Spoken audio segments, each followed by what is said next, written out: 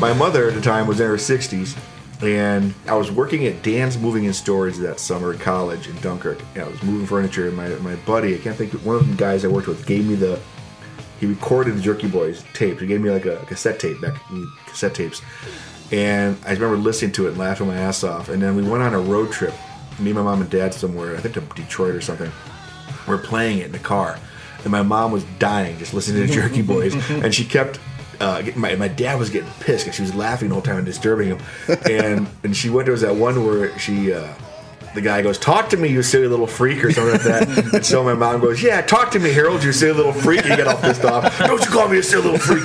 And she was laughing. And then I think that year is when the Jerky Boy movie came out. And me and my mom, I don't even know, came to Dunkirk. We actually drove to Buffalo or something, went and saw it. Not too much.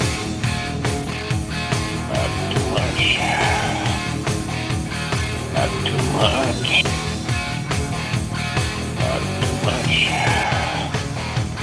Thank you for listening to Not Too Much Podcast. I am Bub. I'm Ho. We have a special guest tonight, Bob Rush from Dunkirk. From where? Oh, yeah. Yeah. From Dunkirk. The great town of Dunkirk. City of Dunkirk, actually. I'm not from the east or west town. I'm from the city of Dunkirk. I believe I'm from the... what ward is that? Technical. I'm 3rd Ward, all right? Central Avenue and 7th? I don't freaking Central know. Avenue. That's well, we're not. The only wards people brag about in Dunkirk are the 1st and the 4th. All the Polish people are the 1st and 4th ward. They brag 1st Ward, 4th Ward, and I'm from the 3rd Ward, which doesn't get a lot of notoriety. I'm not sure where my parents lived. Right by the fairgrounds. What ward is that? That's probably 3rd Ward. Up Central Avenue is like 3rd Ward, I think. It's kind of weird if you're looking at the map and like who designed it, Helen Keller. I mean, seriously, there's one. There's a lot. Yeah, there you go. There's a lot of wards in Buffalo too. I don't know what ward we're in. I don't know. Never knew. Never paid attention. It looks nicer over here now. I went to Buff State back in like 92 through 94, and we walked over this area like this is where you came to get crack. So not that I would know anything about I mean, that. it's still here, just so you have to walk a little further down. A little farther down. Yeah, Well, it's better. The old, the hospital up here for the, what would you call that? The politically correct thing to say. It was a mental hospital. Yeah, I guess yeah. it was back then. It was really deteriorated, and the patients would be walking around, and I'd be walking up Elmwood to go to Buff State, and I walked back then. And they're all over the place. You didn't take an Uber? Yeah, 92, 93. No, there's no Uber. I was the guy that wore shorts in the winter. That was me. Oh yeah, I wore the jacket. I wore the long denim shorts. You wore pants today. I got pants on today. Yeah. Thank you. Thanks for noticing. Mm-hmm. But yeah, it's nice over here. Looks a lot better. And then you had Elmwood Avenue over there, and Coles is still there. It looks like, and. Mr. Good Bar, that's still there? I haven't been over there lately. Good Bar. Our favorites are Good Bar and Gypsy Parlor on Grant Street. Oh, really? Yeah. Because we're kind of in the middle, like, location-wise. Yeah, we went to Hot Mama's one time. That was okay. That place is cool. I've only been there once. Yeah. Mm-hmm. Black Rock's kind of cool. I never even knew. See, back then, I don't think anybody knew about Black Rock. Right, yeah. I don't think nobody knew, like, it was called Black Rock back then. Like, nobody distinguished. That's a part of Buffalo called Black Rock. We just said that's the shitty neighborhood. Don't go over there. And so. All right. Well, hey, you're on here because you. Wait, this thing's on. Oh yeah. Just erase everything we just said, please. You're an actor. You're a producer. When they let me, yeah, that's my name. You want to talk about your school or your acting class that you're trying to do? I'm not exactly sure what it entails, but I mean, I'm not either. Yeah,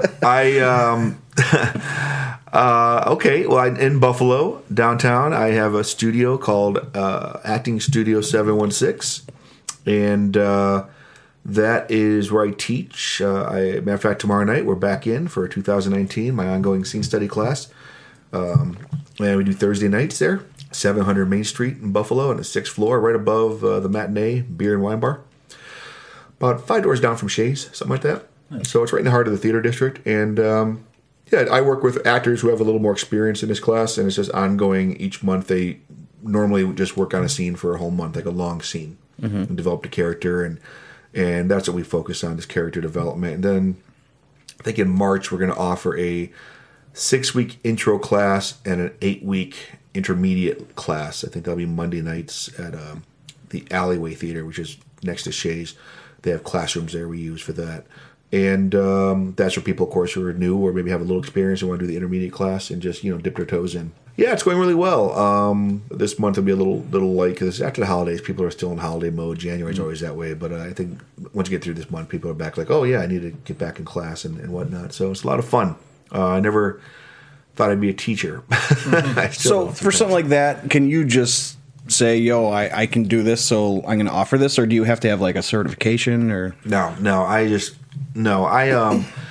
when I came back here, I moved back to Western New York like 3.5 years ago. It was July of 2015. And just doing a little research on what people are offering for classes, it seemed like there was a lot of courses, like 8-week courses, 6-week courses, etc., like we also do now.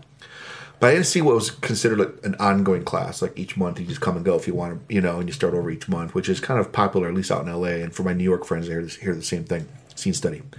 And so there's no like long commitment to it. And so I just joined some acting groups on Facebook and just put my name out there and said, hey, I'm going to start teaching. And I wanted to offer a fair price. People, it's not LA or New York, so people aren't here. I don't want them to mortgage their house to take a class. It's very affordable. And so I started teaching, and I really like it. How long have you been doing that? This is now, September was 2 years. So, yeah, so we're in our third year now of doing this. So, yeah, it's going really well. I mean, not going to retire anytime soon from it, but it's a cool thing to offer. I think people who take the class seem to appreciate it, and I've made a lot of new friends. And what I always dig too is that you see the friendships that come out of the class too. Like a lot of people now are like really good friends who met each other in my class, and I don't know, just kind of tickles me a little bit. I'm picturing that scene in The Disaster Artist when Greg meets Tommy Wiseau. Yeah, I haven't seen Disaster Artist yet, but you know how I know that billboard in LA was up of the. Oh, you got to see Tommy. That? No, I never saw. Okay. So what was it? The Room, right? Yeah. Okay. When you drove down, I think it was by Sunset and La Brea, there was a billboard. It was up for like at least 2-3 years in the early 2000s or whenever the movie came out. And there was a picture of that guy, Tommy, just looking all like trying to look cool. One of his eyes is but weird. He's trying to look cool. And it said The Room, and I'm thinking, I really thought, this must be like some film that did well at Cannes or something, and Cannes, whatever. And we knew it's like, and was doing well. Because they put money into a billboard on Sunset in La Brea, which has got to be super expensive, and it was there forever. Well, apparently, this guy just had a bottomless pit of money, man. Apparently, he had the money to do that, and that's brilliant. I've never seen the movie itself, so I want to. You haven't seen The Room either, so what I want to do is I want to watch The Room. I want to do a one-night double feature. I want to watch The Room and then watch the Disaster Artist. I need to have my girlfriend be excited for that. So I got to talk her into it. Well, okay. Yeah. If she's listening, I assume she's going to check out what you're doing here. It is the best movie. The Disaster Artist is okay, but The Room itself, it is awesome. It's so bad it's great. It's so bad it's great. And I would watch in that order too, The Room and then yeah, for sure. Absolutely. I'm looking forward to doing that. Right now I'm getting some screeners from SAG to vote on, and so I just got a few so far. So I watched The Wife last night with Glenn Close. Outstanding movie. I highly recommend it. Okay, cool. You're gonna dig it. So that was my first one down. So I got a bunch more to watch now. So, but yeah, I'm gonna get that done at one of these days. Movie night. So, but yeah, back to the class. Yeah, back to the class. I was just I had a question about like the people that are in it, because does that mean that the fact that you get people to do it around here, does that mean like there's like a kind of a scene in Buffalo happening? Yeah, there's actually. I know they're filming newer movies now. Well, there's a nice theater scene in Buffalo. Okay, it's been going on for quite a while. It's I don't fully agree with everything how they do things, but it's not my business. It's not my scene. They really, it just cracks me up, and it's not a criticism. It just makes me laugh because I know why they do it.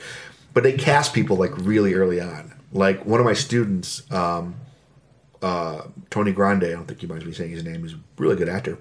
Last year, got cast in a big show at a big theater coming up next June, and he auditioned got booked literally a year early.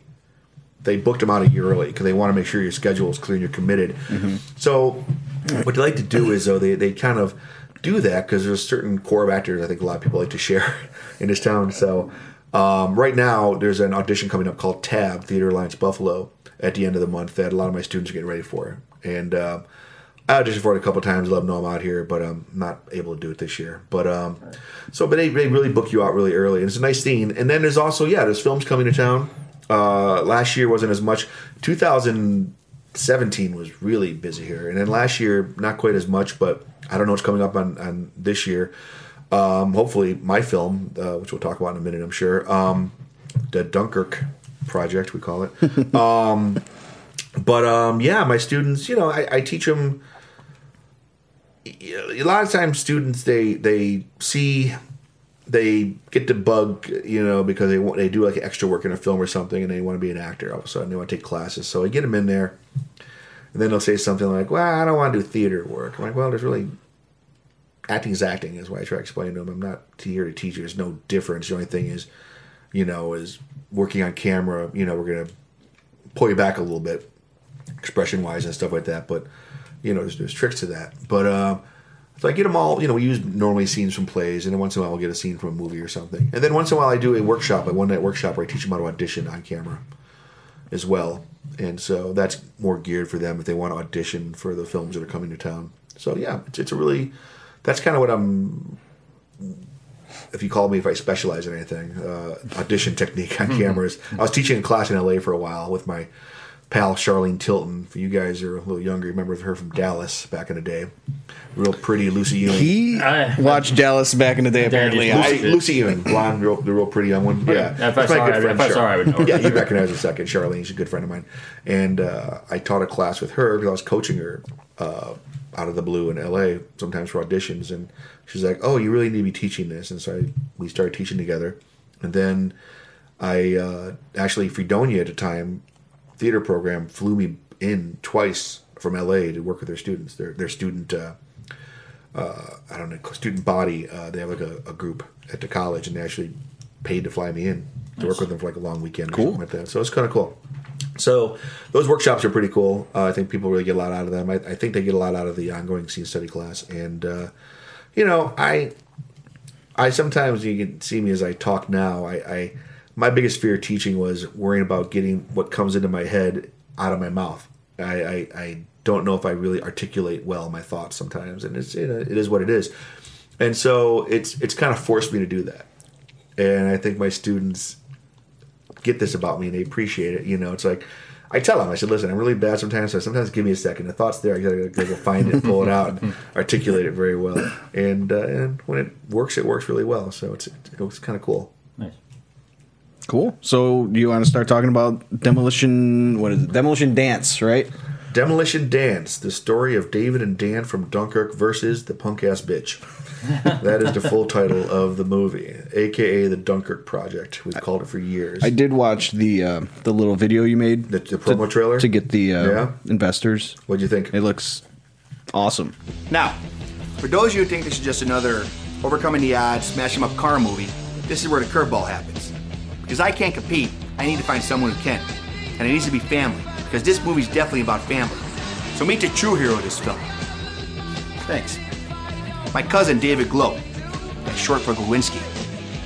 See, years ago, David moved to New York City and became a real famous dance choreographer. You might recognize some of the people he's worked with.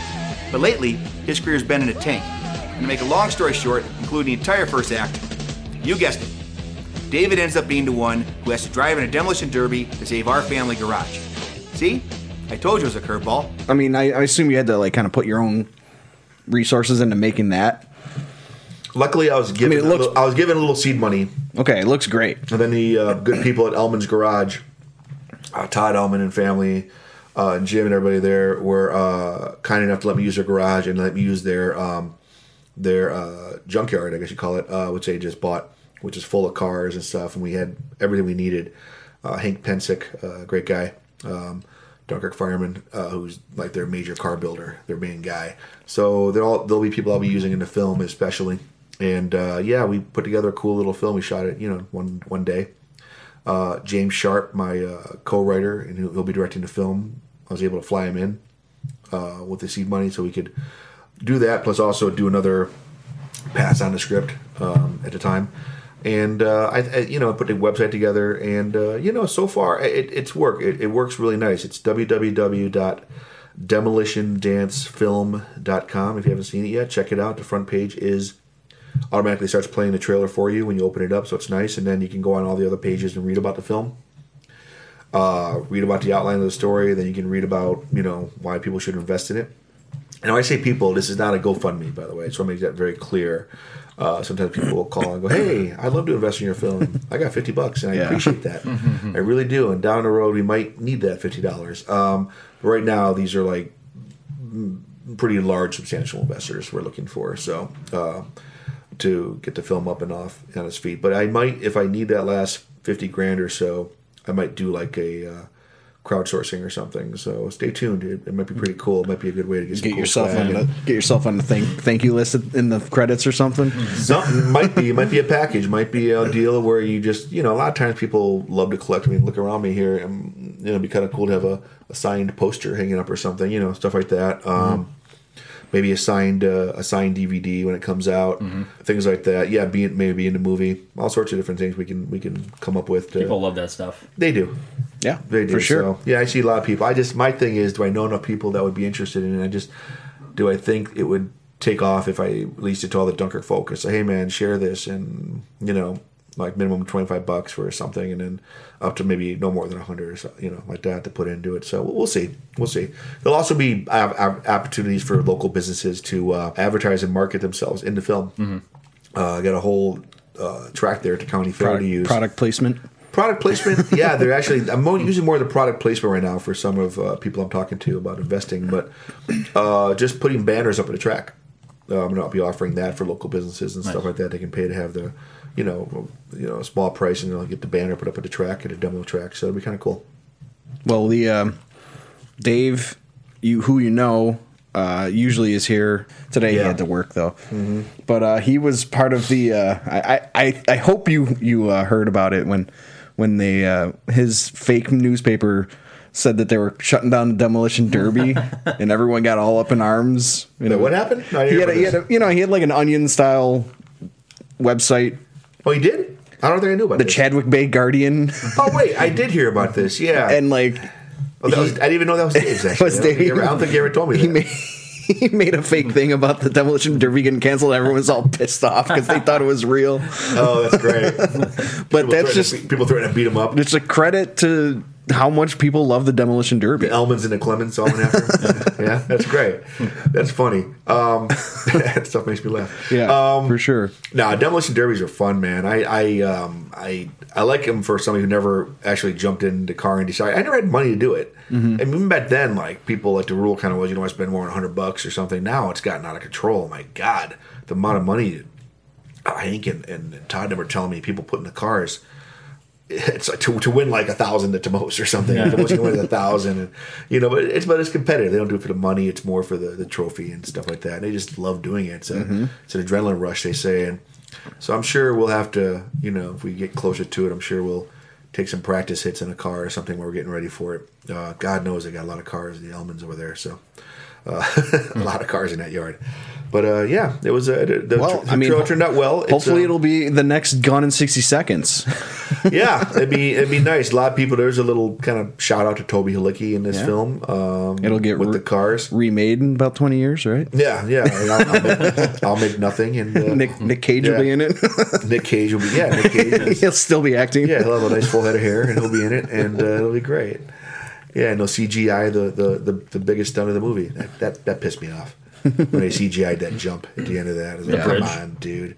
Yeah, at the end of the one Nick Cage did. I was like, come on, man. He couldn't jump the car. It looked so horrible. It just, you couldn't do the jump. It did look pretty bad. It just could have been on a ruined it. unicorn for all we know. I mean, it's like you couldn't just get in the car. I mean, I know a bunch of stuntmen out in L.A., and there's guys out there that would do that jump in a second, But I don't know. They didn't want to do it, so. What was the character's name in Death Proof? Stuntman Mike? Oh, yeah. He would have done it. Oh yeah, he will. Stuntman Mike. I knew some stuntmen out in L.A. I know this one guy, Ken Bates is his name.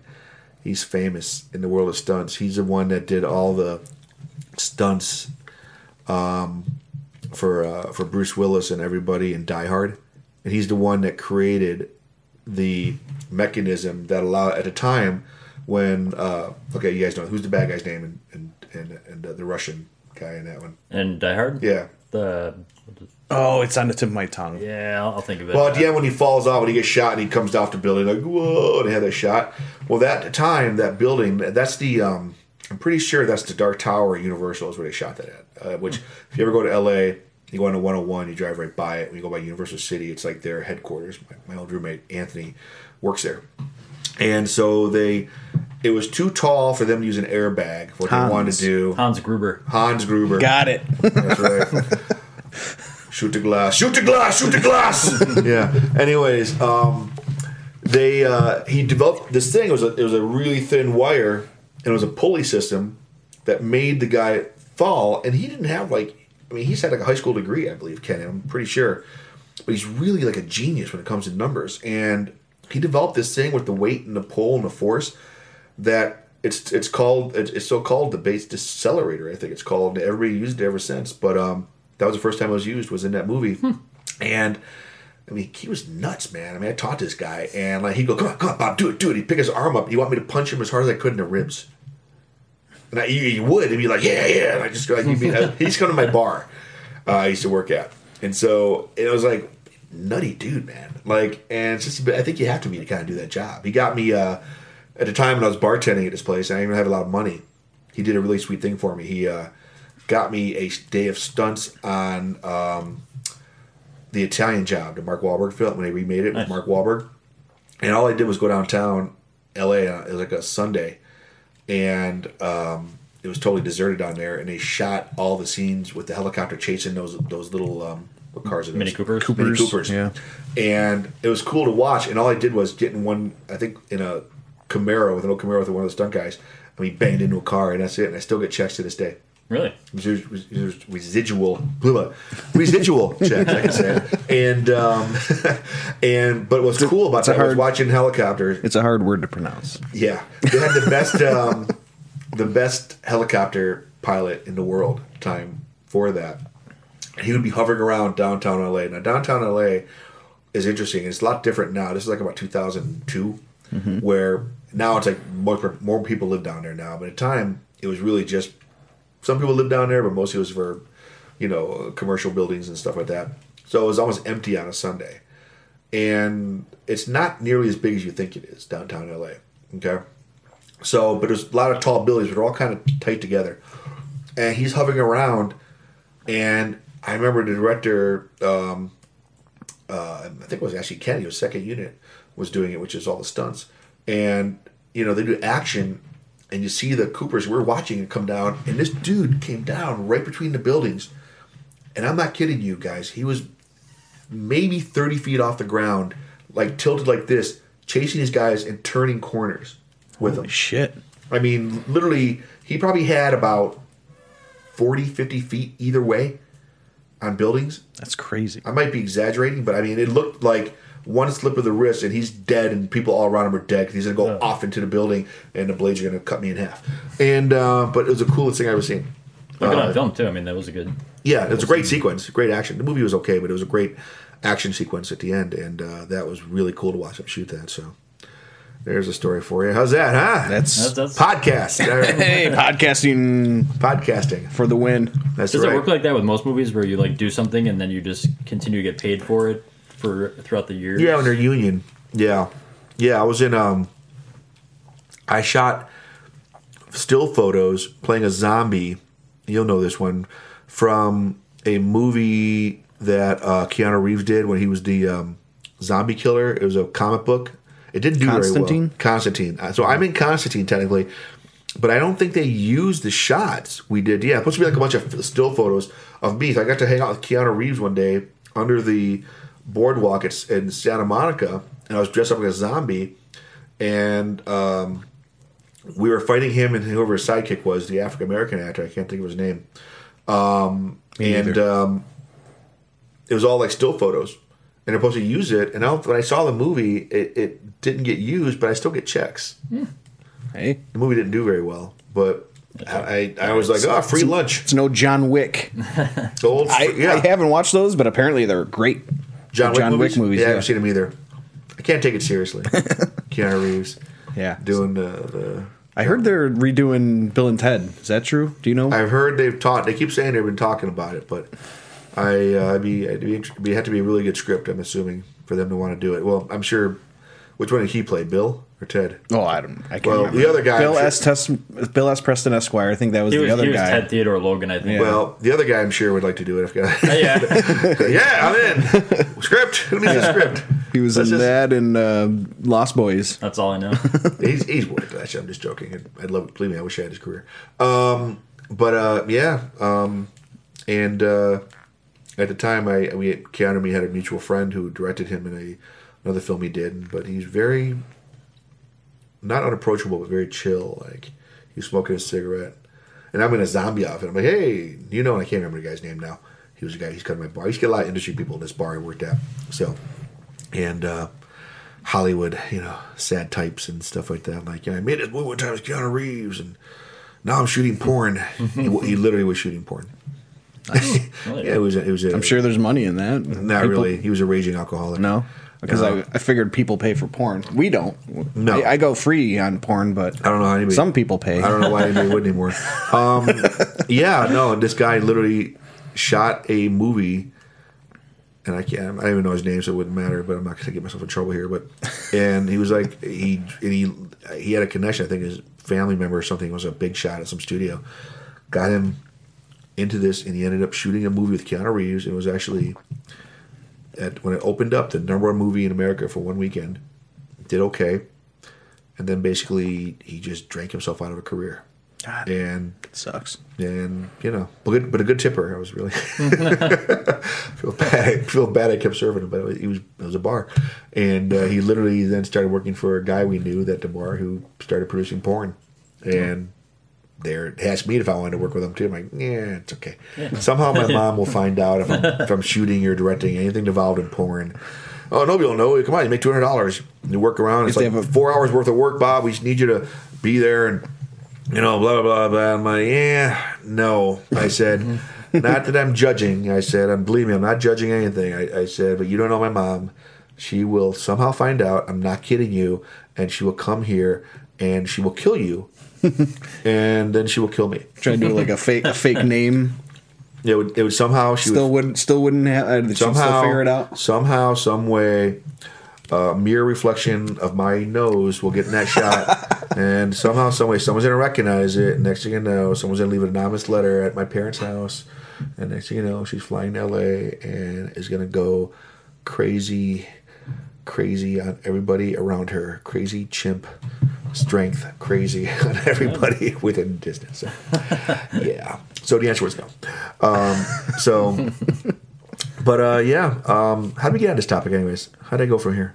Keanu Reeves. I don't know. Oh, movies. Yeah, movies and stuff. Yeah, how you made money. So, anyways, I was in Constantine, apparently.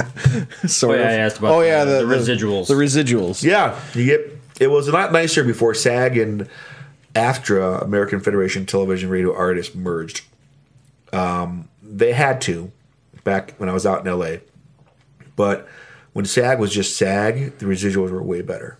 I made more money on a one-line role on Will and Grace and Desperate Housewives than I ever made on much larger roles, which were after contracts at the time. So it's for just, Sons of Anarchy and for Sunny in Philadelphia. So it's like whenever, like, let's say that episode, your Will and Grace episode gets aired in syndication or something. So Yeah. that's how it works. So it has I still to get paid. I shot that in aired. 2005, and I still get little checks here or there. I'm like, oh, there's lunch. There's a tank of gas. I would say, like $20 here or something there. I haven't gotten. You don't get big checks. And no checks nowadays. I only right now. I've been gone for 3.5 years, and I think Thundermans is off the air now. So I think the only thing I got going now of shows that I was on is Sunny in Philadelphia and Mom, the show Mom. I was on Mom. One So like, moment. the stuff like that, because I don't know, doesn't FXX do the streaming thing? So let's say someone watches. You get paid crap for that. Oh, okay. Yeah. If it was a SAG contract back in the day, it was a lot more. I don't know the inside and out of the whole thing or details. What happened, all I know is that they had to do something because SAG really misplayed their hand in that whole thing, and they didn't think. After originally was meant for video. SAG was everything shot on film. That's how they legally determined it, apparently. Mm-hmm. So After was news host were members of After. News, Irv Weinstein was an After member, probably. And soap operas. So they paid crap. Well, what happened was, all of a sudden, things started going to digital video in the late 90s and more shows started going to video. The guys got, a better product, a better quality to shoot on.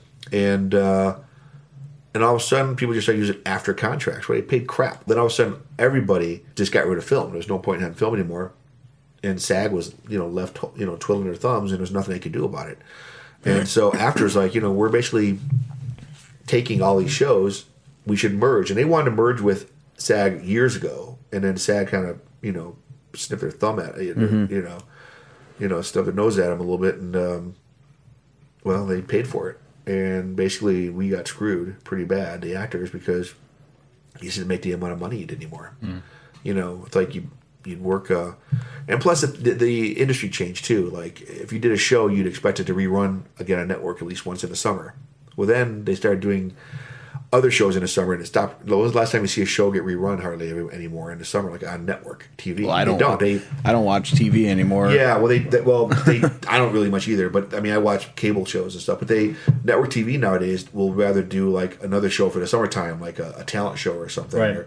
So they're not even rerunning it anymore. So normally you can expect to get paid twice, the full contract. If you worked one day. And it even got the $800 and something, which was union status. You expected another check like that to come in later on. You expected double that, and then then it break down a few $100 here or there, and then next thing you know, years down the road you're making 2 cents. But I have a check for a penny at home sitting there that I haven't cashed or something. So, can we talk about It's Always Sunny a little bit? Because let's talk about It's Always Sunny. I knew you were in that show, and I knew you were in Sons of Anarchy, but pretty much everything else I wasn't sure about. I looked at your IMDb, and it's you've been at least in one episode of a lot of shows, and these are big shows. Yeah, network shows that people watch, real shows. But It's Always Sunny. That's at least comedy, probably top 5 comedies of all time for me, at least. So believe that, it's a good show, and I was lucky to be on a really cool episode too. I got lucky. Interesting enough, that was the first episode I ever tried to watch. I was back in the day when you used to flip through TV channels, I was you know what, I heard this show was good, and that's the one I stopped on. I didn't, obviously at the time, didn't know it was you. But Which season was that? Season 3, I believe. It was the second one where DeVito came in. So and I think when Danny DeVito joined the show, it really helped. I guess his daughter was a fan of the first season. Showed it to him, and somehow his people reached out to him and said, "Hey, if Dan DeVito would mind working with you guys on the show, he really likes it." And they're like, yeah. And they worked everything out to make it cool, to work for him, his schedule. And he's been on ever since. It was a cool episode. I had done what was called a casting director workshop, which is a very taboo thing now to talk about in LA. I was a member of this group that did those. That was really hard to get into. It was called Real Pros. You had to audition to get in, and basically what you do is then you go and you pay to do these workshops where casting directors come in and meet you. Well, luckily Real Pros was probably the best one in the city at the time. You had to audition to get in. It was really hard. I had to audition 3 times to get into it. I met the casting director's assistant, Wendy O'Brien is her name, and she's actually from across the lake over here in Niagara Falls, Niagara on Lake or something. I think she's from. Nice. They brought me in a month later, and that was in 2007. So around that time I met him, and they needed a big guy who looked kind of inbred, and there you go. And may I submit Bob Rush? Hello. Have you met Bob Rush? and I luckily had seen the show, so I knew about it and thought it was pretty funny, and so I just went back online and looked up episodes and saw who the McPoyles were. saw the unibrow. I don't think I mascaraed a unibrow. I can't remember if I did or not. I remember coming up with a character, and I put a headband on myself. It was what was it? I think I had a headband, a tie around like bandana, with a Japanese star, like a red moon or whatever on there. Like it was something, Far East or something. And I had like cut off sweatpants or like sweatshirt, so my arms were all hot. At that time, I was in good shape. I was in training for a play where I played a boxer, so I was boxing and I was really in good shape. And like sweatpants, they were a little too small on me, and just kind of did my thing and just made it a character, and they liked it, and so there you go. So you kind of created that character, essentially. They said do something, and well, yeah. I mean, you take what they give you is called sides, which are pages from the script to work on, and I think the audition was the bus scene where they first meet him. Hey man, stop smoking, will you? Some of us will try and make the team. Are you kidding me, bro? No. Guy, if you think you're actually going to make the Philadelphia Eagles, then you're pathetic. You're pathetic. No, you're pathetic. No, you sport. are. You're pathetic. You're pathetic. You're the one who was pathetic. Whatever, man. When I'm done with this tryout, you'll go back to your sad, pitiful life, and I'll be on the Eagles. And everybody in Philadelphia will know the name Mick Poyle. What'd you say your name is? Mick Poyle. Doyle. Mick Poyle. The unibrow. Yeah. The eczema. He's the definitely acne. McBoyle. There are so many of those people. He's talking to him. He's like, my name is Doyle. Doyle McPoyle, like that or something, and they're like, well, yeah, no, back to your sad, pitiful life. They didn't know you were a McPoyle till you started talking shit, and then you were like, everyone's gonna know the name McPoyle. And they're like, wait, what? What's your name? And then they put it together that you're a McPoyle. Yeah. Fred Savage directed the episode. Yeah. That's all. I remember his only direction was, when you do the McPoyle, Doyle McPoyle, it's like James Bond, and I'm like, oh, that's it. I got the joke. Well, I rewatched the episode just in preparation. Yes. You get shot at the end of at the end of the episode. Yeah. And I was trying to remember if Frank has ever actually shot anyone else. I think you might be the only one he actually shot. He pulls his gun out a lot. Yeah, he just waves it around usually. And it usually doesn't go off. Yeah. So I think you might be the only one to get shot by Frank. I'm honored. it's cool. Danny DeVito's a cool guy. He does seem pretty cool. Yeah, I got to hang with him, if you call it, a little bit twice. What happens is we shot the football scene in L.A., I think it was like March or something, or April. And then the end of the year, what they would do, I'm not sure if they still do this, I think they do, is they'd go to Philadelphia for 2 weeks and shoot all the exterior scenes for all the episodes. And then in June, so they flew me, first class, by the way, only time I ever flew first class, to Philadelphia for 2 nights, and I shot the scene, and that's when I hung out with Faison Love, who was on the episode with me, if you don't know Faison, from Friday and everything. He played the coach on that. It was pretty funny. We remember him from Made, the movie Made. I don't know if you've ever seen that. No. With Jon Favreau and Vince Vaughn. Oh, yeah, he's good friends with those guys. He actually took me to a party at Jon Favreau's house one time. So it's kind of cool. Dropping names. Anyways, I forget about these things until you mention it. But yeah, and so I hung out with Faison, and I didn't really know that he was so well known. So we were going around town, and people were like going crazy when they met him. We were in Philly hanging out, and I was Did like, Elf come out by then? Because he was an Elf. Yeah, I think Elf had come out, but I didn't people really love him know. in Elf. 6-inch ribbon curls, honey. That's impossible. 6 inches. I was like his entourage. It was like me and him were just hanging out and going to bars and stuff. Because I only shot. We got there that day, late afternoon, at a really nice hotel downtown, and then we went out that night, him and I. The next day, our call time wasn't too early, and we had to go. They set up outside the Lincoln Stadium where the Philadelphia Eagles play. Link, they call it.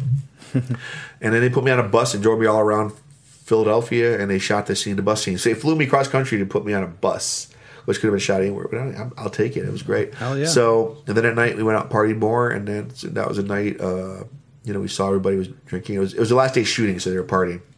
And got to talk to DeVito a little bit.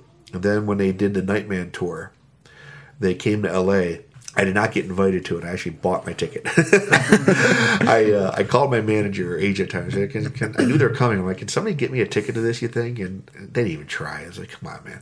So I got my own ticket. And then people there, my buddy and I were there, and some people were talking to. And then when word got out who I was, somehow I got pulled up to the after party with everybody. And I was talking to everybody again. And I remember at the time, hang out with DeVito, and he was literally drinking this Italian lemon liqueur, and he was drinking out of the bottle. And Rhea Perlman was there, his wife, from Cheers, and she was really sweet.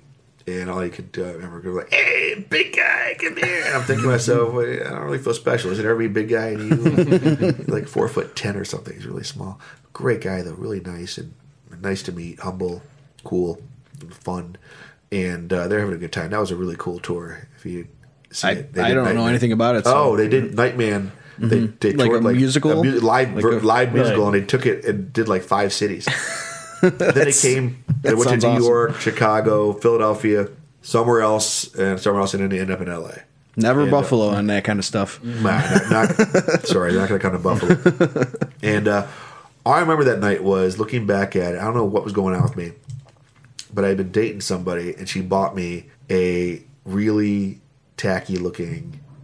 What were those like UFC shirts? What was this? What was that? The brand Tap name? Out? Not Tap Out. But Worse. it's something like that. No, worse. It was like a really ugly shirt with like it literally had wings that went out like this. Invincible or not? What was it called? Episode. The episode is called. But it had The like Gang it was Gets like a Invincible. gray, like a gray, like white gray shirt. It was some brand name that got popular for a while. Where like you'd think somebody from Jersey Shore wear it. And I was like can at the picture time, it. like I was like in like thinner and in good shape, and so I wore it to this thing. And looking back at myself, I'm like, why the fuck was I wearing this thing? Like, what the hell's wrong with me? And no wonder everybody's looking at me kind of weird. I looked like an idiot probably in this damn shirt, but I was drunk and I didn't care. I was having fun talking to Danny DeVito. But yeah, so did that, and it was a cool experience. I'm glad people liked that performance and liked that episode so much. Doyle McPoyle. And he gets mentioned during that the court case episode. I think it was last season. The World Series when they with the big hands. I heard I got mentioned either at the wedding or people always ask like, why weren't you at the wedding? I'm like, I have no fucking idea why I went at the wedding. I think I was just used kind of as a prop for the one episode to get them to McPoyle's there to the football. Yeah, he thing. should have been in the wedding, but no, I'm talking about the episode where They said I run a fur shop or something. Somebody told me. I didn't see it. fur shop. Yeah, Yeah, what was it? They said, I have no idea what happened. I didn't see it. I have a receipt for a mink coat recently purchased by a Bill Ponderosa to be delivered to a D. Reynolds. A gift? Yes, I had a birthday. 6 months ago. Are you aware that the coat was purchased at Doyle McPoyle's Trappings and Fur? No. Or that the coat was not made of mink at all, but rather made of muskrat? Muskrat? But somebody said you got mentioned. I'm like, oh great, where's the check? You know. I should have paid more attention because I can't remember exactly what was said. But I wish I got paid every time I was mentioned on Sons of Anarchy. That would have been nice because I got mentioned all the time in that show. Like, call Skeeter. Because, if I talk about dead body or had to be removed or something, it was like, ugh. Well, in that first season, you were in the show right away, right? Second episode, yeah. Second episode. And for the cast, it was actually the first episode after they shot the pilot. They got picked up. So they were back that first week working together for the first time, really, since the pilot, which would have been a couple months earlier or something. So they're all, punch each other in the arm. A lot of testosterone in that set, man, let me tell you. It's I feel like that's the only, of your, let's just look at your IMDb credits. I think that was the only two. It's Always Sunny and Sons of Anarchy are the only ones I actually watched. Yeah. Because, a lot of the other shows. You didn't watch Thundermans? No? I don't know what that is. You don't got kids. And you mentioned Will and Grace, and there was a couple other ones I recognize, and I'm like, I don't ever watch those. I was on Cold Case. I played a pedophile. Cold Case is another one I just never played, or I never watched those kind of shows. That was really creepy. You get an inbred pedophile type. Yeah. So let's just see what I played. Known for. I played an inbred football player. I played a creepy mortician, and I played a pedophile. Yeah. Hey, whatever gets you those. This checks, from the guy right? that had a hard time not accepting he was not going to be a leading man, and like, yeah, I mean, it didn't have to be that bad, you know. Yeah, but what was it in Sons of Anarchy? Didn't you like cut off a dead woman's breast and sent a thumb or something too? Yeah, something like that. I didn't personally. No, it would have been kind of cool if they let me. But yeah, they did that. It was an episode when they needed to part. I think it was when. Spoiler alert! If you haven't watched all the episodes, when Opie died, I brought the body, and then afterwards the package showed up, and it was from Skeeter. We actually had a line, Charlie and me, Jax, that got cut. I mean, it didn't need to be there really, but he like, did you get the note or something like that, or what I need or something? And I'm like, yeah, it's on. I'm taking care of it or something. Mm-hmm. It was actually when they were pulling Opie's body out, but they cut that part out. But you know. Yeah. So it didn't need to be there. It's cool. I mean, recurring character. Five episodes. One got the storyline went a completely different direction, so they cut a bunch of scenes out they were shooting at a time in that script. So if you look it up, it says 4, but technically I shot 5. Yeah, it was kind of cool. It was the first season, and then I didn't get called again until season 4. When I watched when I first started that show, I don't remember why I even tried it because like I just thought it was going to be dumb because bikers and whatever. But it was a fucking awesome show. Yeah, a lot of people really they're fan that's like the most loyal fan base. Like people get the tattoos, and I mean I think people really thought that they were like joining like an MC or something. which guys I meet who are like in MCs, you know, aren't really too thrilled about. I'm always nervous if I meet somebody realize that don't tell them this Sons of Anarchy if they're in a real MC motorcycle club because it could go either way. It could be like, yeah, we watch that show, or you know.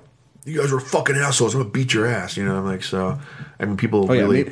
Me, him, and my other friend, we bought leather vests. I don't even know. I don't remember why we did it. We just thought Vest it was or cuts. Cuts. We just thought it was hilarious. Get the terminology right, guys. And it's cuts. funny. One time it came up at the Vets Club.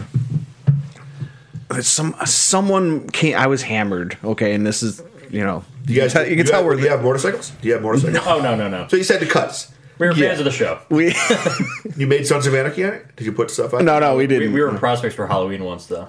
I see. We did that, but okay. Oh, I'm sure MCs would really like that. So I know that's the thing. Like I was hammered. Some guy comes in. He was what Kingsman? Yeah, I think he was a Kingsman. They're a big club around here. And I go, oh man, we should have worn our cut to hoe. And I was all hammered. And the guy comes up to me. He's like, I can't remember exactly what he said, but he was basically like, do I have to beat your ass? I didn't get beat up, but I was probably really close to. Yeah, and that's all I said. It wasn't like well, I think like I said, for some members of MCs and stuff like that, I mean, they take it very serious. They all take it very serious, obviously, their members, but which is fine. But Sons of Anarchy goes one way or the other with them. Either they actually watched it or they hated it and they were offended by it, which I don't get because they were actual members of Hell's Angels there.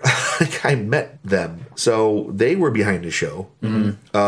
Sonny, I believe it's Berger. I apologize if I'm saying it wrong. The founder of the Hell's Angels was on the show. Okay, Chuck Zito, the actor, a stuntman, was on the show who used to lead the Hells Angels in New York City. Talk about presence, that guy. Oh my God. Talk about walk into a room. If you have 100 people in a room and Chuck Zito walks in, every person notices this guy immediately. I mean, you can't buy that kind of presence. This guy, really cool guy to talk to. But I'm not easily intimidated. I mean that. Yeah, that dude. I mean, but so my point is, I don't get that if they're so supportive of it.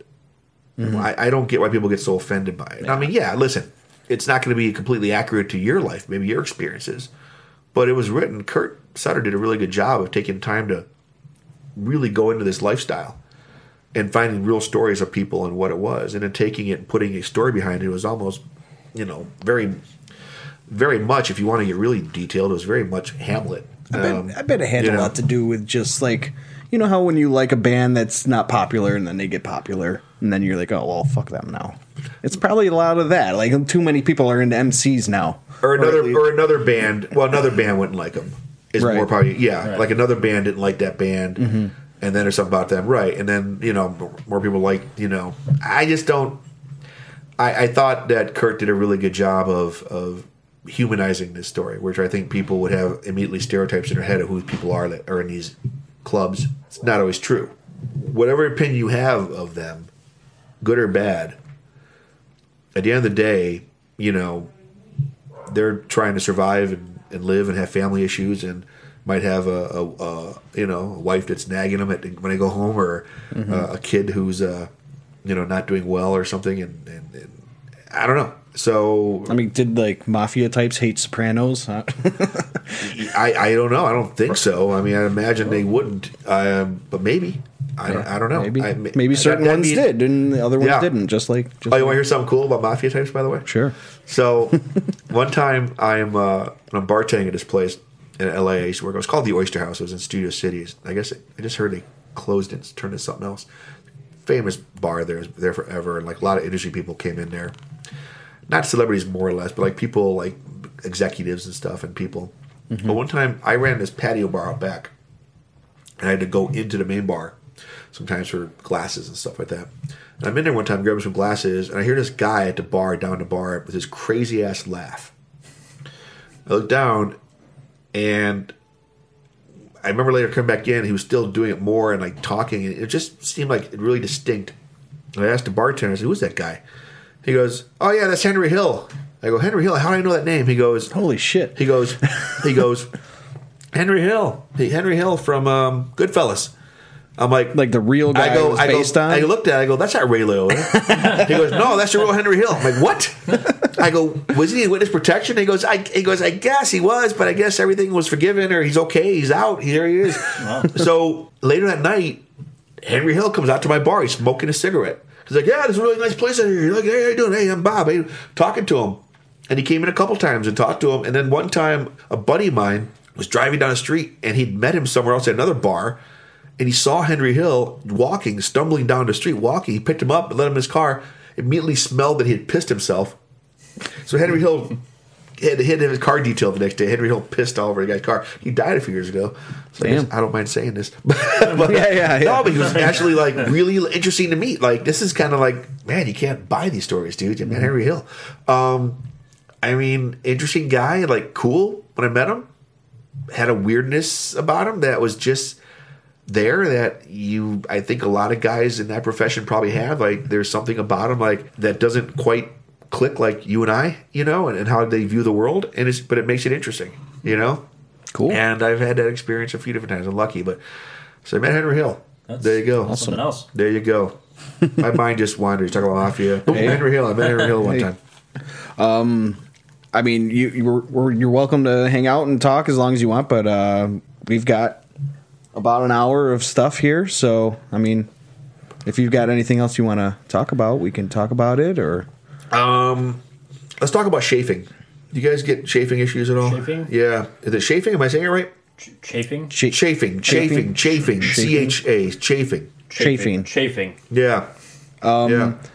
Do you guys find as you get older? You guys are younger than me. If it's bad, you gotta use the baby powder down there. You know what? I used to be a mover in Chicago, and I lived at Dan's in Dunkirk, but I became like a real mover, like everyday local mover in Chicago for a couple of years.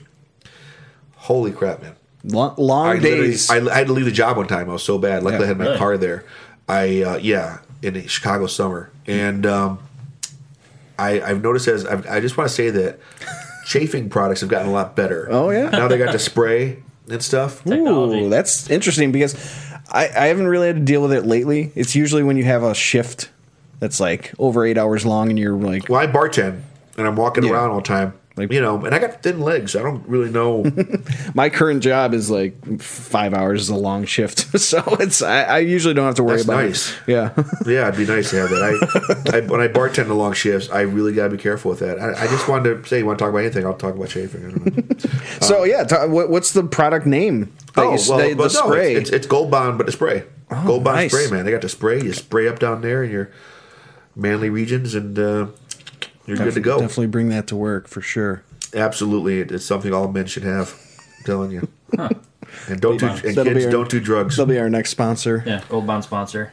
Gold Bond, free shout out spray. It works, man. It works. Good stuff. I don't know what you guys gonna talk about. I'll just chill for a little bit if you want me to. If you have any upcoming projects, like Right now, it's all about my movie. The I'm just trying to Demolition Dance. DemolitionDanceFilm.com. Check it out.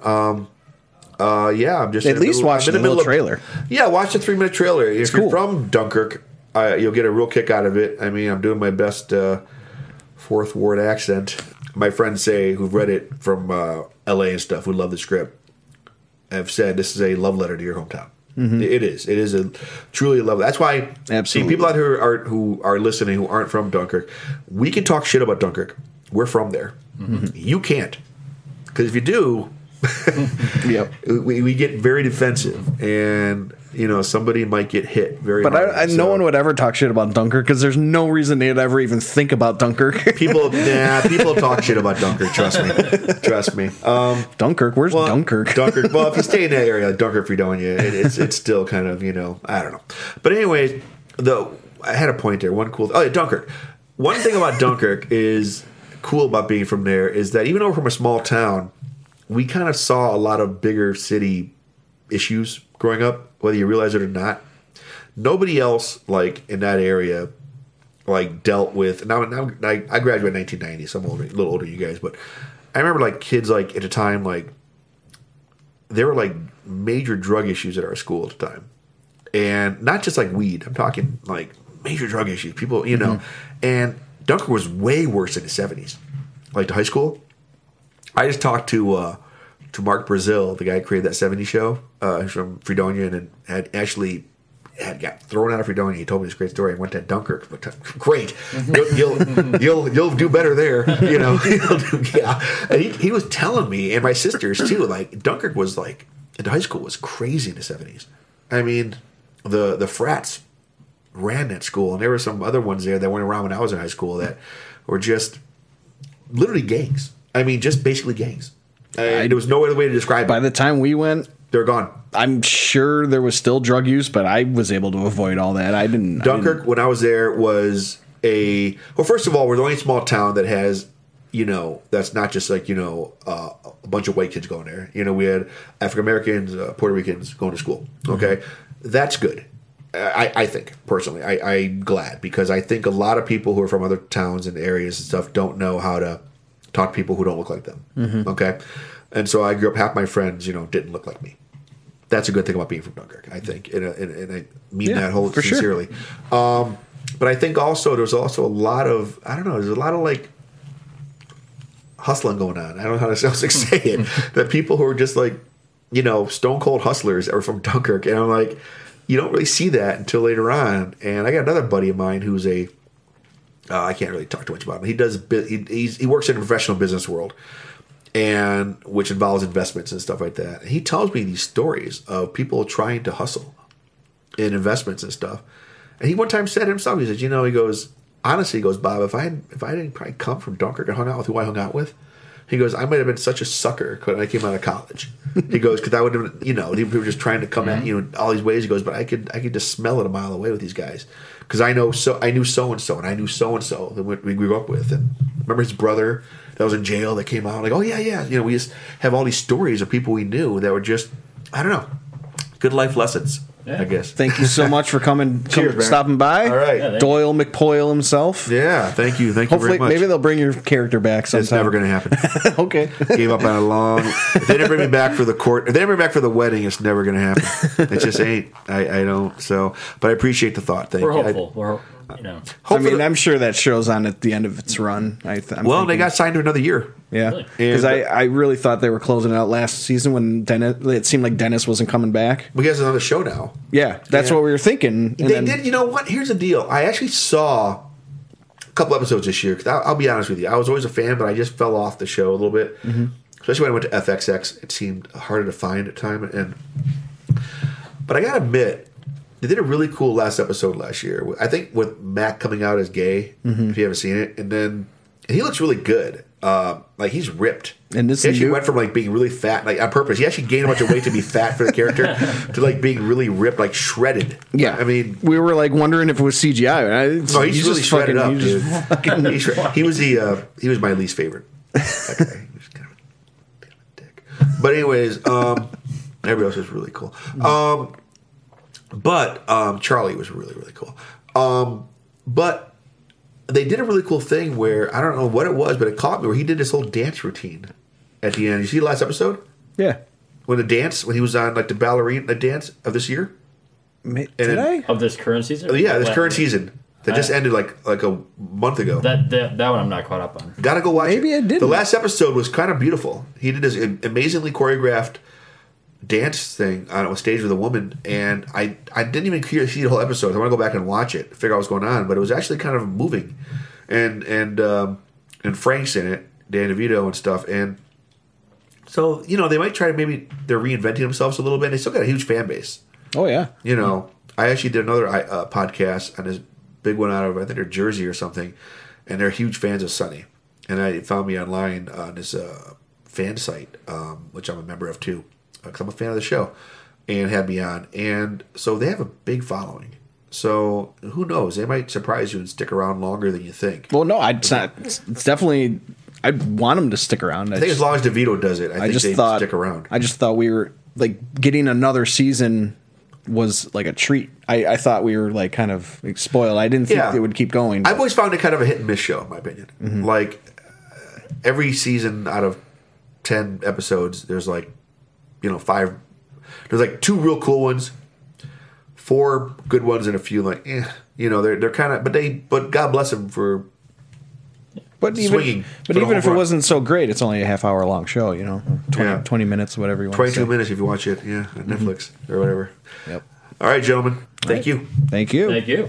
Thanks for listening. As always, follow us at Not Too Much Pod on Twitter. Email nottoomuchpodcast@gmail.com. Follow Bob Rush on Twitter. It's Bob Rush Actor, RUSCH. And check out his trailer for Demolition Dance. It's demolitiondancefilm.com.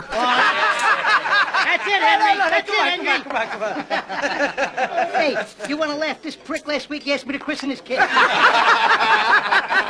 all right, for $7,000 they charged me.